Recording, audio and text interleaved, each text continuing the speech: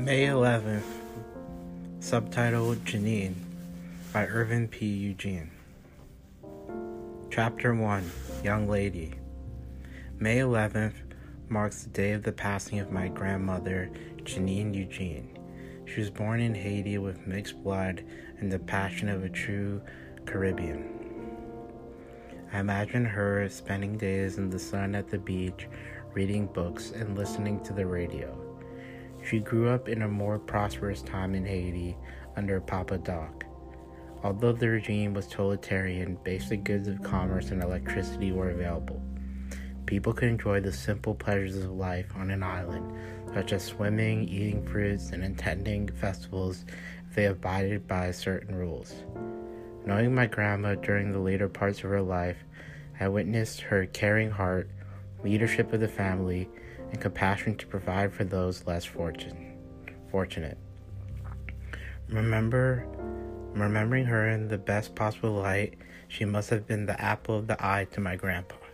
They must have labored in the hot sun during the day and partied the night away.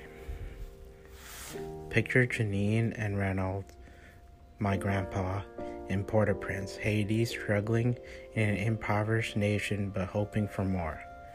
A man from the countryside, mountains, and a woman from urban life meeting in a small country, attempting to enjoy what little they had and with the ambition to improve their lives.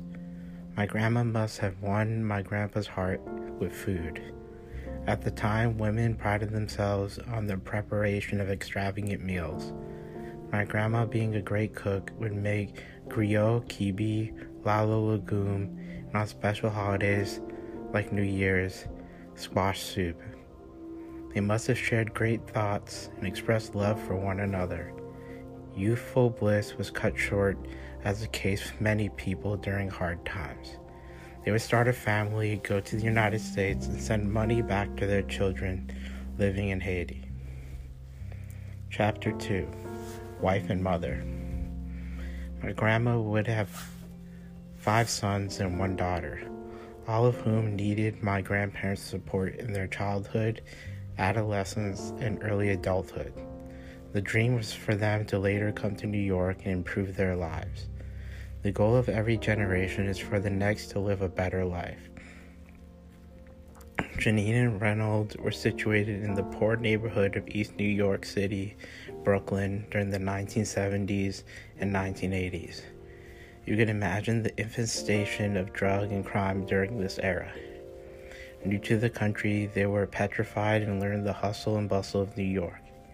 They lived in a small apartment, working countless hours during the day.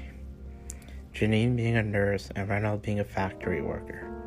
The laboring days were long and treacherous. Both did the best they could with what they had. Being from a small tropical island, the winters were difficult to endure and their living space was poor. However, only in America could they make any amount of substantial money, as Haiti lacked self-reliance with poverty and nationwide corruption. My grandparents would soon send for my father, uncles, and aunt. The living space would become tighter and less manageable. A complete family now lived in such small living quarters. My father loved my grandma and did his best to make her life pleasant and safe. He would work small jobs, parking cars in garages, and performing deliveries to pay rent and food costs. My father would take Janine to the train and bus stops, prevent danger in troublesome neighborhoods. He was a mama's boy and truly cared for her. Janine would financially support 2 uncles to medical schools, my father and uncle through engineering schools. She provided guidance and assistance to enter the U.S. and the do's and don'ts of life in America. Most importantly, Janine provided a home in a world unknown to her family.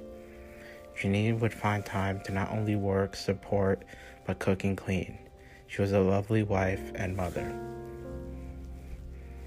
Chapter 3, Miss You, Grandma. My grandma raised me during my childhood as my parents were working to achieve a better life in Elmont, New York. Janine and Reynolds lived with us in what would be a better home than East New York. Hard work pays off. My ancestry has taught me that no matter your circumstance, as you progress in life, do not leave the past generation behind. They play a great role in how you get to where you belong. My grandma would care for me and love me. She was always around to make life better. In the later part of her life, she was wise and sharp, remembering every descendant's birthday, sending money and affection along with kind words. Every family member reported back to her, whether for silly gossip or everyone's whereabouts and health. She was a leader that guided my family through hardship and good times. I remember her vibrant and healthy in mind. Grandma Janine, you will be missed.